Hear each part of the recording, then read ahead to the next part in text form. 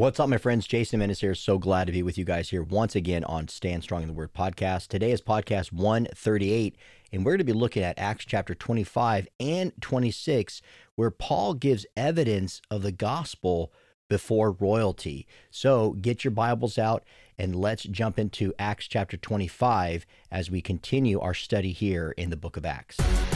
Thanks for joining us on Stand Strong in the Word podcast with author, speaker, and worldview expert, Jason Jimenez. Stand Strong in the Word podcast is devoted to walking listeners through the Bible in a fresh and powerful way. We pray your spirit is nourished as you gain new perspectives and a renewed appreciation for God's Word. Now, here's Jason Jimenez. So today here on the podcast, we're continuing our study here as we look at the life of Paul. Now, we know that Paul had entered Rome, and now he is facing a lot of these challenges, or I should say, he's going to be heading out to Rome, and we're going to be covering that in the next few podcasts. But here, he's going to present his case before Festus, and it's going to get to a point where, again, no matter what Paul says, no matter what he does, people are not going to listen to him. But here's a great thing, and I just had gone through this myself recently with an individual that I was sharing the gospel with. They didn't respond in a way that I was hoping they would respond. But in the end, guess what? They heard the gospel. They heard a part of my testimony. And I gave evidence as to why I'm a Christian, why I believe in the rationality and the reasonableness and the overwhelming proof of Christianity. Now, they didn't convert, but I planted seeds. And this is certainly what we're going to be seeing here on podcast 138 as we look at Acts chapter 25 and 26. So if you have a Bible, let's dive into this, because one of the amazing things about this passage is several things, actually. One, it's kind of a repeat. We're going to kind of see a lot of familiar information that we've seen in previous podcasts because he's going to be sharing his testimony. You're going to be seeing some of the same kind of challenges of how they're going to try to trap Paul and how it doesn't work. And so, when we dive into looking at how Festus replies to Paul, in the defense that Paul gives and the evidence that he gives, these are things that we've seen again throughout Scripture in Acts 17 and Acts chapter 22, and also we're going to see some of the same attacks in chapter 23. So it's not a recap per se, because these are new events that are taking place in Paul's life, but it's going to, deepen our understanding of how Paul was resilient. And I think that is what jumps out of the page to me as I look at the Scripture is, at this point, you would think that he would just give up and just say, forget it. I'm not going to tell you guys anything else because no matter what I tell you guys, you're not listening to me. But that's not, in fact, the case. And let's see. So the first thing we're going to see here is that Paul presents his case before Festus. And this is in chapter 25. And let's read verses 1 through 12. It says, Now 3 days after Festus had arrived in the province, he went up to Jerusalem from Caesarea. And the chief priests and the principal men of the Jews laid out their case against Paul. And they urged him, asking a favor against Paul that he summon him to Jerusalem because they were planning an ambush to kill him on the way.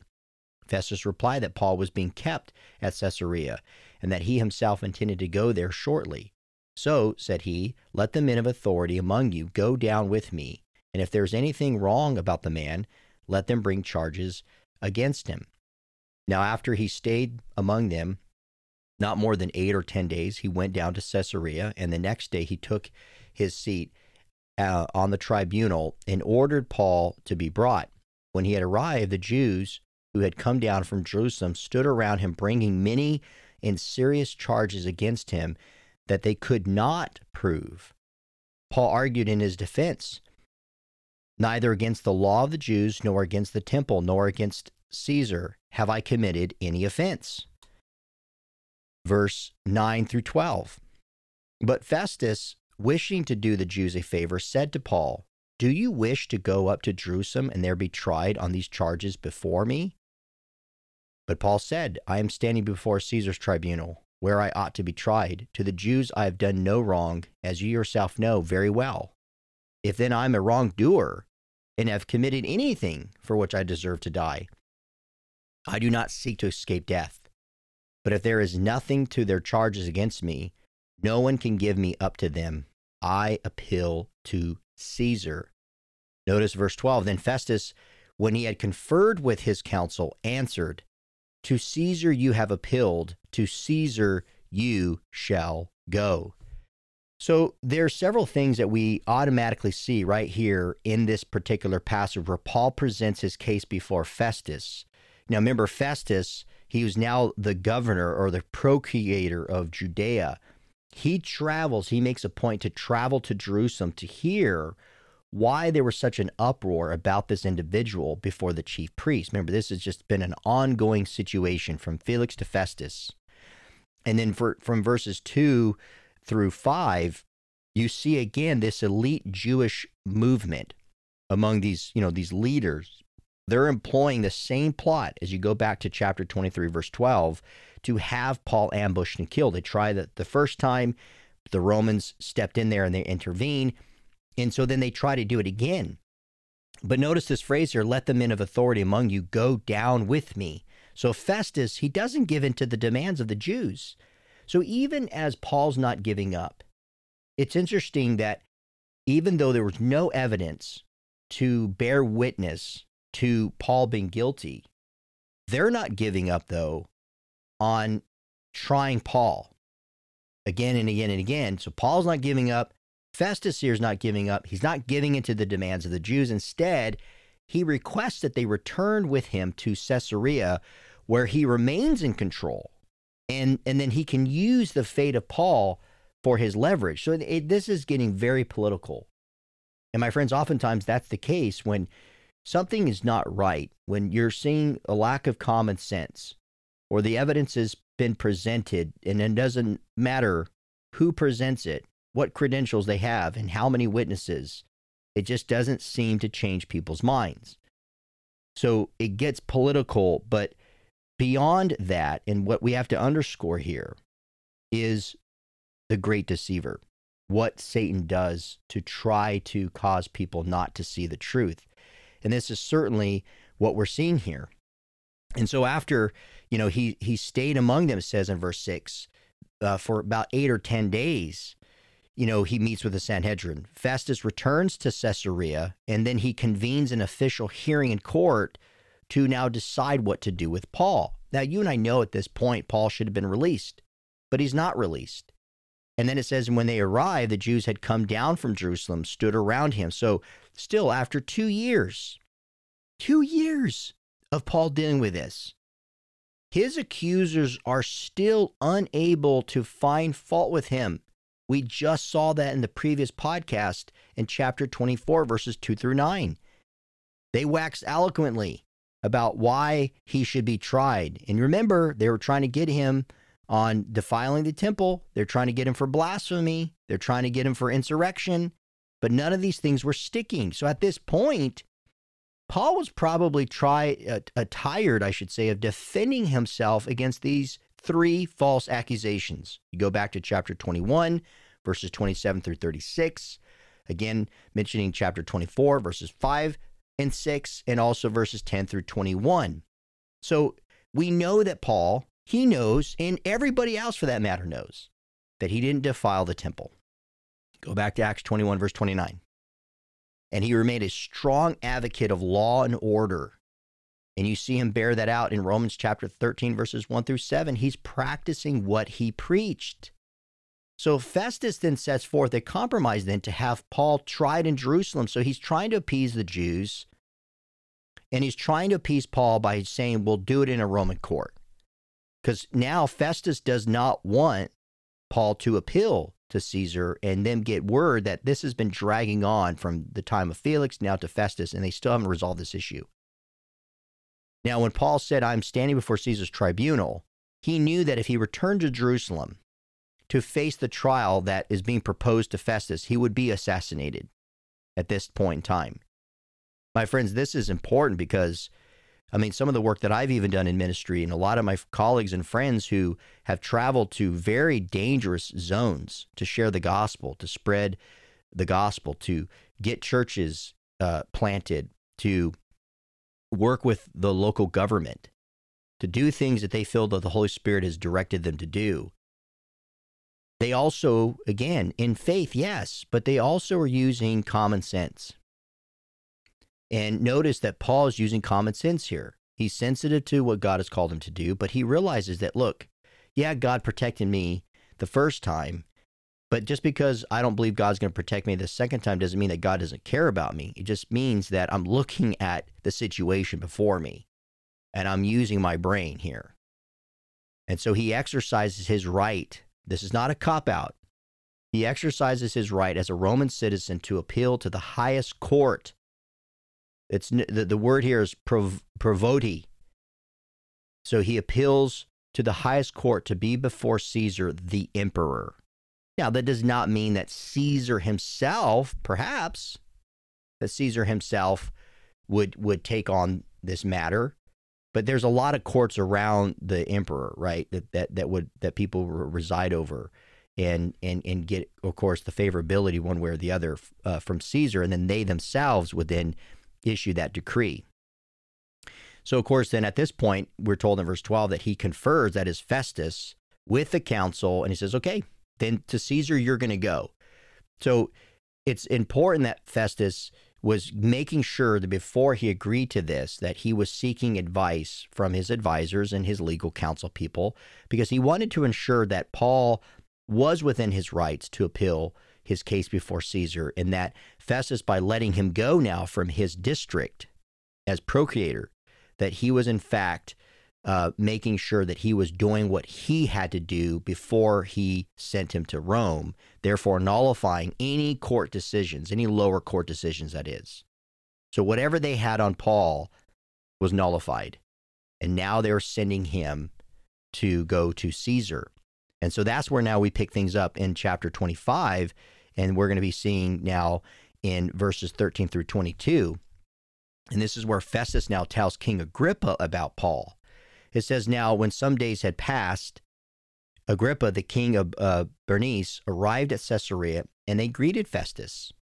And as they stayed there many days, Festus laid Paul's case before the king, saying, there is a man left prisoner by Felix. And when I was at Jerusalem, the chief priests and the elders of the Jews laid out their case against him, asking for a sentence of condemnation against him. I answered them that it was not the custom of the Romans to give up anyone before the accused met the accusers face to face and had opportunity to make his defense concerning the charge laid against him. So when they came together here, I made no delay, but on the next day took my seat at the tribunal and ordered the man to be brought.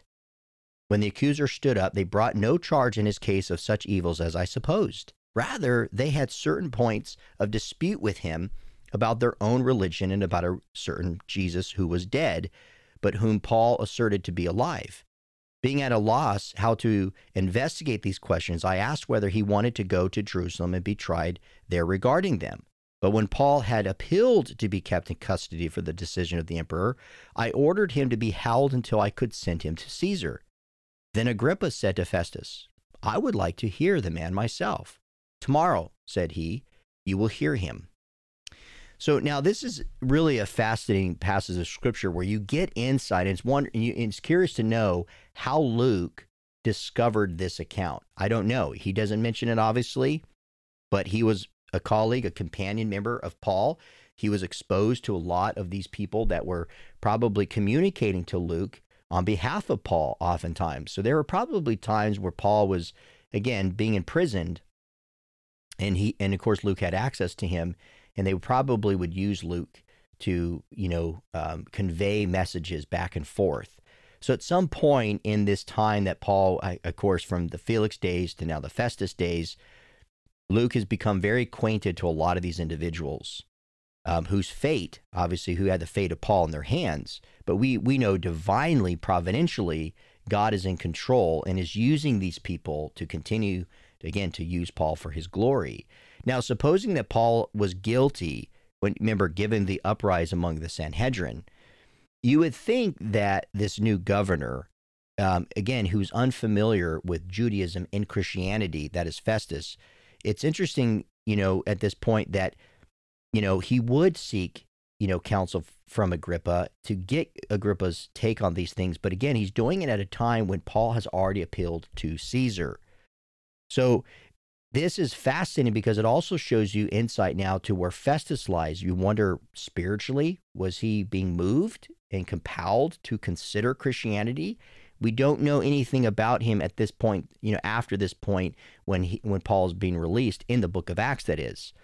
But again, we know that seeds were planted, and you can also see how Festus is now seeking the advice of King Agrippa because he is confused. And remember, King Agrippa, as I'm going to lay out in a minute, was very familiar, because you see here where it says, when Agrippa hears what Festus says to him about Paul, he says, I would like to hear the man myself. Well, this is interesting because Agrippa was a Jew. And not only that, but Agrippa was also well-versed in Palestinian politics. So now at this point, remember, this has been going on long enough. And so now Agrippa hearing from Paul is not going to persuade Festus one way or the other, I don't think, because the appeal is already to Caesar. It's just, I believe, an opportunity where God's saying, look, I'm having you here, Paul. You need to trust me. Because one by one, as I told you when I appeared to you on the road to Damascus, you will present the gospel. You will be my messenger in front of kings. And so here we have one of the prophetic words that Paul had received when he was converted to Christ, that he is now doing what Jesus told him years prior that he would be doing. So here Agrippa is a Jew. He's well-versed in Palestinian politics, and he does have the power to depose and elect a high priest. So perhaps in a way, again, it doesn't say this, but Festus looking to Agrippa, he doesn't have the power to say, hey, you need to release this man. He's not guilty. But maybe to apply pressure to the Jewish people, to the Sanhedrin, who's making, again, a huge case about this for the last 2 years, and yet they can't prove why these 3 accusations are in fact true. And so perhaps maybe Festus is saying, maybe Agrippa can apply some pressure, and maybe we can work out a deal. And if Paul does go to see Caesar, he's going to say, hey, that guy Festus, that guy Agrippa, man, these guys were solid people. They did the right thing to protect me as a Roman citizen. Well, let's see what follows now in verse 23 as we continue to read this passage now. And the second thing now we enter is that Paul makes his case before royalty. So verse 23 says, so on the next day, Agrippa and Bernice came with great pomp. That's ostentatious display. So they're making a huge deal about this whole thing in front. Festus, the Jewish people, and this man Paul. And they enter the audience hall with the military tribunes and the prominent men. So there's commanders of the cohorts. There's a lot of leading people of the city that are there. So again, Agrippa's taking advantage of this to show off. Then at the command of Festus, Paul was brought in. And then it says in verse 24, and Festus said, King Agrippa and all who are present with us, you see this man about whom the whole Jewish people petitioned me, both in Jerusalem and here, shouting that he ought not to live any longer. But I found that he had done nothing deserving death. And as he himself appealed to the emperor, I decided to go ahead and send him. But I have nothing definite to write to my lord about him. So there, he's saying he doesn't have something definitive. Therefore, I have brought him before you all, and especially before you, King Agrippa, so that after we have examined him, I may have something to write. For it seems to me unreasonable in sending a prisoner not to indicate the charges against him. And then notice it says, beginning now in chapter 26, verse 1, so Agrippa said to Paul, you have permission to speak for yourself. Then Paul stretched out his hand and made his defense. Verse 2, I consider myself fortunate that it is before you, King Agrippa. I am going to make my defense today against all the accusations of the Jews, especially because you are familiar with the customs and controversies of the Jews.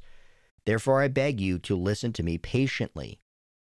My manner of life from my youth, spent from the beginning among my own nation and in Jerusalem, is known by all the Jews. They have known for a long time, if they are willing to testify, that according to the strictest part of our religion, I have lived as a Pharisee. And now I stand here on trial because of my hope in the promise made by God to our fathers, to which our 12 tribes hope to attain, as they earnestly worship night and day. And for this hope I am accused by Jews. O king, why is it? Thought an incredible, but in view that God raises the dead. I myself was convinced that I ought to do many things in opposing the name of Jesus of Nazareth. Verse 10, and I did so in Jerusalem. I not only locked up many of the saints in prison after receiving authority from the chief priests, but when they were put to death, I cast my vote against them. And it says in verse 11, and I punished them often in all the synagogues and tried to make them blaspheme. And in raging fury against them, I persecuted them even to foreign cities. In this connection, I journeyed to Damascus with the authority and commission of the chief priest. At midday, O king, I saw on the way a light from heaven, brighter than the sun that shone around me. And those who journeyed with me, and when we had all fallen to the ground, I heard a voice saying to me in the Hebrew language, Saul, Saul, why are you persecuting me? It is hard for you to kick against the goads. And I said, Who are you, Lord? And the Lord said, I am Jesus, whom you are persecuting. But rise and stand upon your feet, for I have appeared to you for this purpose, to appoint you as a servant and witness to the things in which you have seen me, and to those in which I will appear to you, delivering you from your people and from the Gentiles to whom I am sending you, to open their eyes so that they may turn from darkness to light and from the power of Satan to God, that they may receive forgiveness of sins and place among those who are sanctified by faith in me. Then verse 19, therefore, O King Agrippa, I was not disobedient to the heavenly vision, but declared first to those in Damascus, then in Jerusalem, and throughout all the region of Judea, and also to the Gentiles, that they should repent and turn to God, performing deeds in keeping with their repentance. For this reason, the Jews seized me in the temple and tried to kill me. Then it says in verse 22, to this day I have had the help that comes from God. And so I stand here testifying both to small and great, saying nothing but what the prophets and Moses said would come to pass, that the Christ must suffer, and that by being the first to rise from the dead, he would proclaim light both to our people and to the Gentiles. And as he was saying these things in his defense, Festus said with a loud voice, Paul, you are out of your mind. Your great learning is driving you out of your mind. But Paul said to him, I am not out of my mind, most excellent Festus, but I am speaking true and rational words. For the king knows about these things, and to him I speak boldly, for I am persuaded that none of these things has escaped his notice, for this has not been done in a corner. King Agrippa, do you believe the prophets? I know that you believe. And Agrippa said to Paul, in a short time would you persuade me to be a Christian? And Paul said, whether short or long, I would to God that not only you, but also all who hear me this day might become such as I am, except for these chains. Then the king rose, and the governor and Bernice and those who were sitting with them. And when they had withdrawn, they said to one another, this man is doing nothing to deserve death or imprisonment. And Agrippa said to Festus, this man could have been set free if he had not appealed to Caesar. Now, that certainly is an indication to me, as I was saying earlier, that they were, and again, it's interesting that Luke heard about these things. And could you imagine the conversation that Luke would have had to Paul after him presenting his case before royalty, before King and Bernice, with all the commanders and all the cohorts that are there. But instead, he had already appealed to Caesar, and they're thinking to themselves, this man could have been released. But that's assuming that was the intent as to why Festus had Agrippa. Maybe to have Paul say, on second thought, I don't appeal to Caesar, because remember, sometimes it would take months for them to be able to receive information to Rome about certain, prisoners that were appealing, in this case, appealing to Caesar. So I know this was a huge portion right here where Paul makes his case before royalty. So let's look at it verse by verse and kind of take some of these things in their proper order to make sense of them. So if you go back now to chapter 25, verses 23 and following, notice that Agrippa puts on a full display, of his power, and it's a reminder to the Jews who they serve. Again, this is an indication of what Paul was up against. This was about money. This was a power. And again, nothing's new under the sun. Same thing with what we're dealing with all over the world.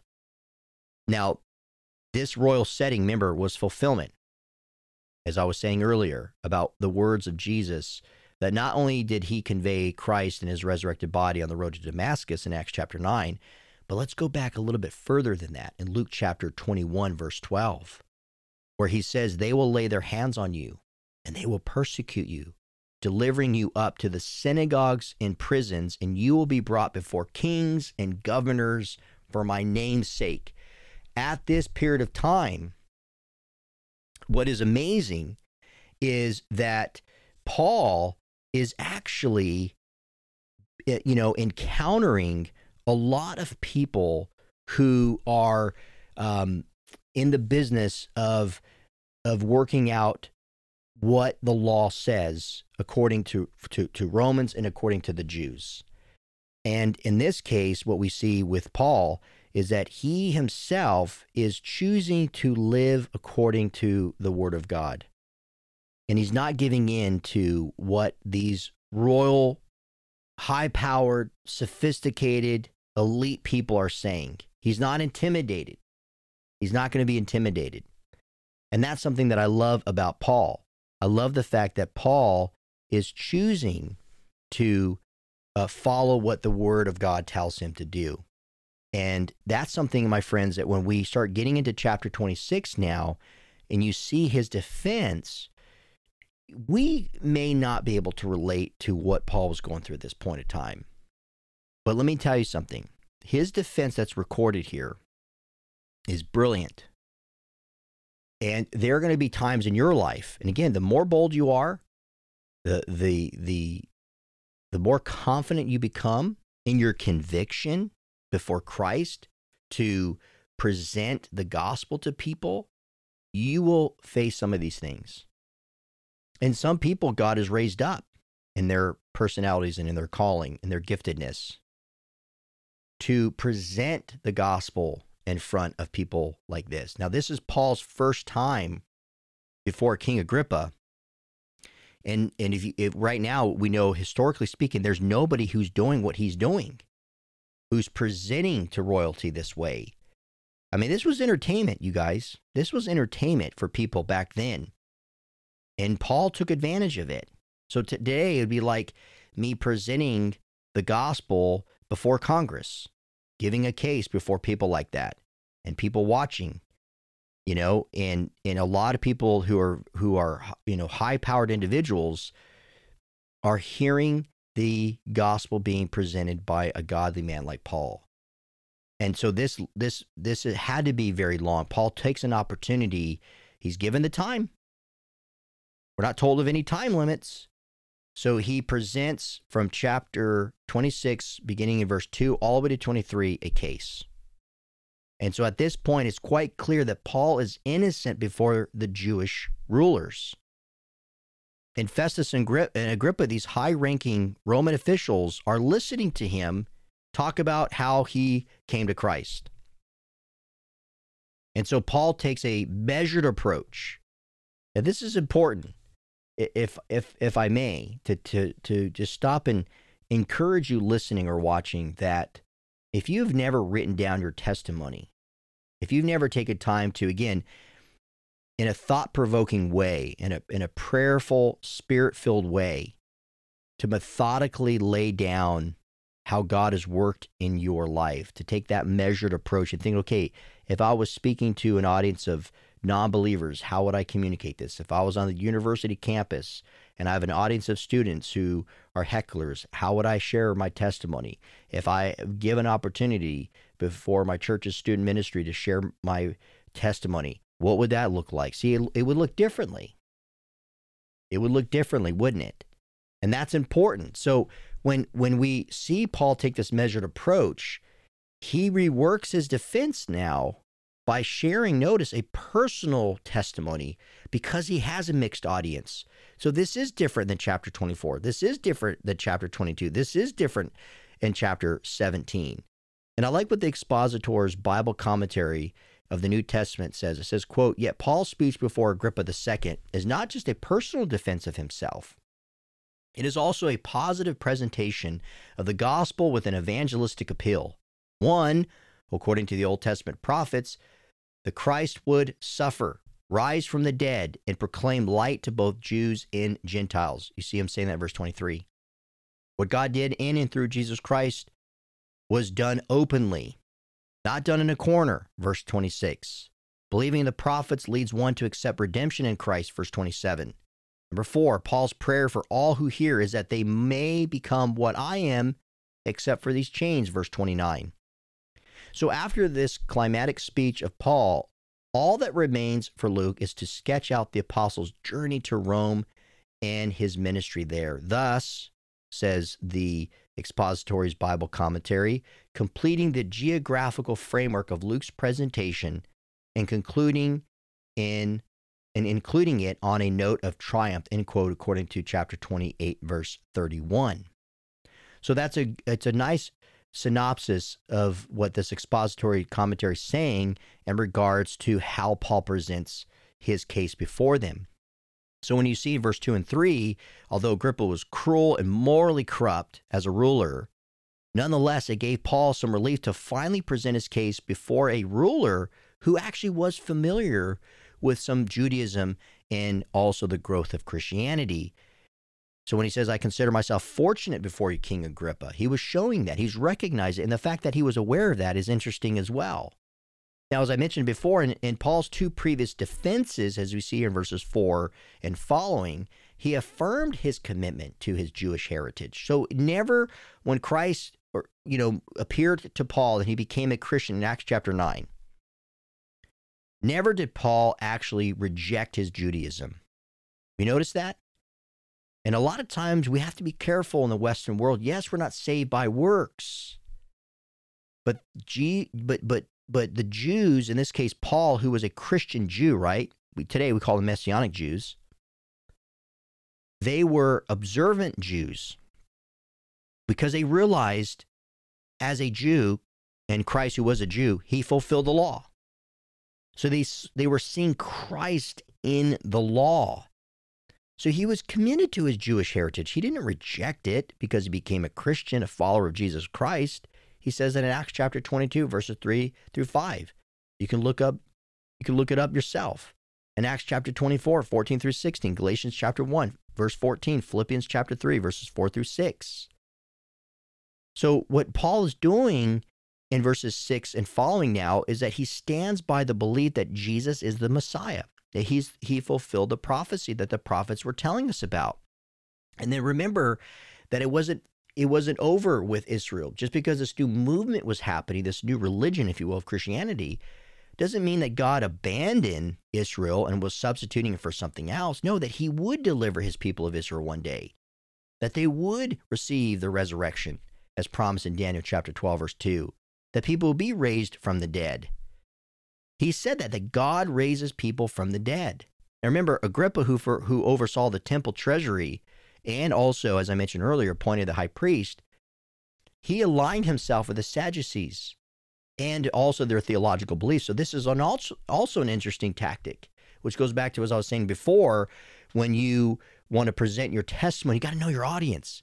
Paul does this intentionally, knowing that Agrippa, who was familiar with Judaism and familiar with Christianity, but not familiar enough, and it was aligning himself with a movement that ran contrary, of course, to a lot of Judaism, most of it, that is, and of course, clearly rejected Christianity. He gives the opportunity to say, hey, let me give you some evidence that Judaism is about the resurrection, and Christ rose from the dead, and that's why I'm a follower of Jesus Christ. And again, I'm a guy who's dedicated as an observant Jew. We have been anticipating these things, and right before our very eyes, right in our lifespan, this has been fulfilled in front of us. So what Paul does now in verses 9 through following is he refers back to when he was once like the Jewish officials. So then he ties it back, says, hey, I was once dark and blind. I was a zealous, religious leader that was appointed by the Sanhedrin to do the persecution that I was called to do. So I joined a lot of efforts to persecute Christians and to prosecute them for blasphemy and try to get them to recant. And he says, this is an interesting phrase here in verse 11 that Paul doesn't use anywhere else. He says, and I punished them often in all the synagogues. And notice, he says, and I tried to make them blaspheme me in an enraging fury. Against them I persecuted them. So there was such a hatred that he exposes that he had, even more so than Festus probably showing right now. So he's letting him know that I was probably worse off than you, Festus, in so many ways. Even though, of course, Festus has his own particular sins, as you know, essential sins and corruption that Paul didn't have when he was just working with the Sanhedrin.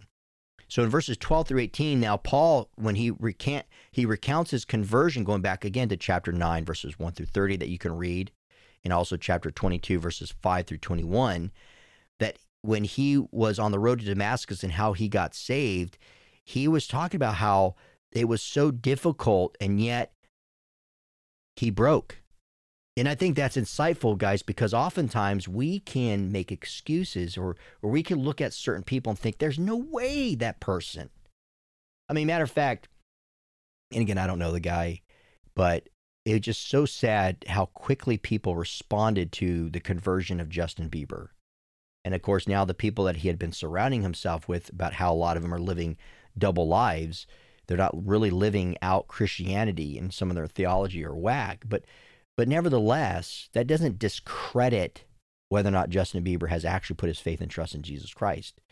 But it's so sad that oftentimes Christians, especially in the Western world, they're quick to dismiss a claim about a miracle. They try to reason it away. And at the same time, when someone like a Justin Bieber or high-powered official, in this case like Agrippa or Festus in Paul's day, were to come to Christ, most people would look at that and not believe it. Now, again, sometimes when you hear some of these things, they're pretty radical. So yeah, my first, sign of or my first reaction, I should say, is to be skeptical. But never should I disbelieve to the point where God is not capable or able, I should say, to do the miracle. And a lot of times we're quick to dismiss those things, and we have to be careful. So when in verse 19 and following, when he said, "Therefore, O King Agrippa, I was not disobedient to the heavenly vision," no matter how despondent he was at the time, or how furious he was against the way, the Christians, that is, and how he was resilient to put an end to all of these Christian people, and how defiant they were being to him that he believed. Again, because remember, Christians did not respond in anger, or I should say, they weren't responding with violence. And even though he had all the backing and the support from all the Jewish elite people, nevertheless, he was not disobedient to this heavenly vision, even though it ran contrary to everything that Paul believed at the time. Of course, being Saul of Tarsus. So it was actually common, by the way, too, and again, this is important with the presentation that Paul was giving, this long presentation.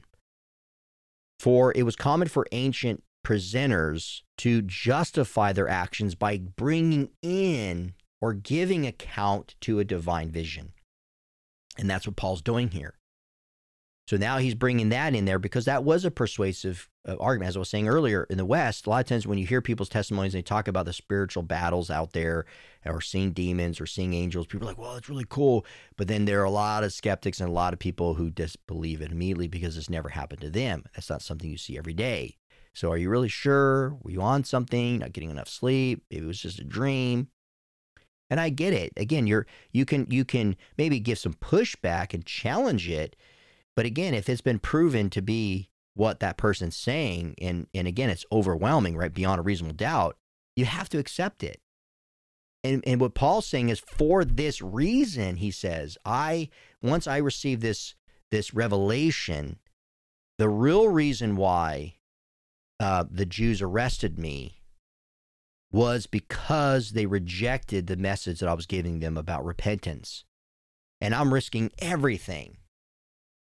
And remembering who I am, and I dumped everything that I was believing at the time because of this divine vision, this heavenly vision. And then in verses 22 through 23, when he concludes his case now, what Paul does is he references now to Moses and the prophets. And this is huge. Now, this is something clearly that Agrippa was very familiar with, because remember, the Sadducees only held to the Torah. And he uses as a key evidence about the coming Messiah who would suffer and that he would die for the sins of mankind, not just for Jews, but also for Gentiles. So now he's giving this appeal to the Gentiles, saying this is not just a religious debate between me, like a different fraction among the Jews. I follow a Savior of the world that was being prophesied by the Jewish prophets of long ago, that has been fulfilled in our lifetime, and you have an opportunity to receive it. And he says, being the first to rise from the dead, what he's saying here is that the Holy Spirit is using Paul to speak now of this language about the resurrection that none of them have ever heard. And this is going to be a continual thing that Paul's going to be expounding on. He had already written out about this in 1 Corinthians chapter 15, verses 20 through 23. And so hopefully, we don't know, but maybe a lot of these people in this audience were able to read a lot of the Paul's letters at this point. Remember, the prison letters had not yet been written, because most of those were written when he goes to Rome and he's waiting for his appeal to Caesar. But this language that he's using about the resurrection and presenting it before royalty, and them hearing something that they've never heard before, that's amazing. That's amazing. Now, of course, in verse 24, Festus thinks that Paul's teaching about the resurrection is utter nonsense, and therefore what he does is he insults his intelligence and his formal education. So he's just thinking in the end, I'm tired of this guy. I can't take it. But yet Paul says, I am not out of my mind. The king knows about these things. So he's saying, okay, if I may have lost Festus at this point, but I'm going to appeal to King Agrippa again. And remember, Festus, you brought King Agrippa here to listen to him. He's not rejecting me like you're rejecting me. He knows. So what Paul does is he points back to the actions of Jesus, and he points back to the spread of the gospel throughout the Roman Empire, saying, you guys, you do what you want with the message I'm giving you, because God's given you free will. But when you look at the actual events that are taking place, when we look at the historical events that are taking place, you know something unique, something special, something divine is taking place. And then he says, King Agrippa, do you believe the prophets?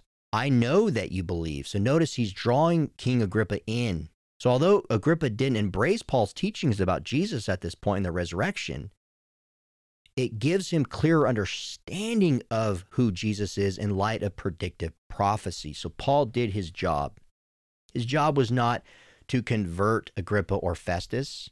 Matter of fact, again, how many times did Paul say, look, these false accusations, repeated again, are nothing but that. They're false.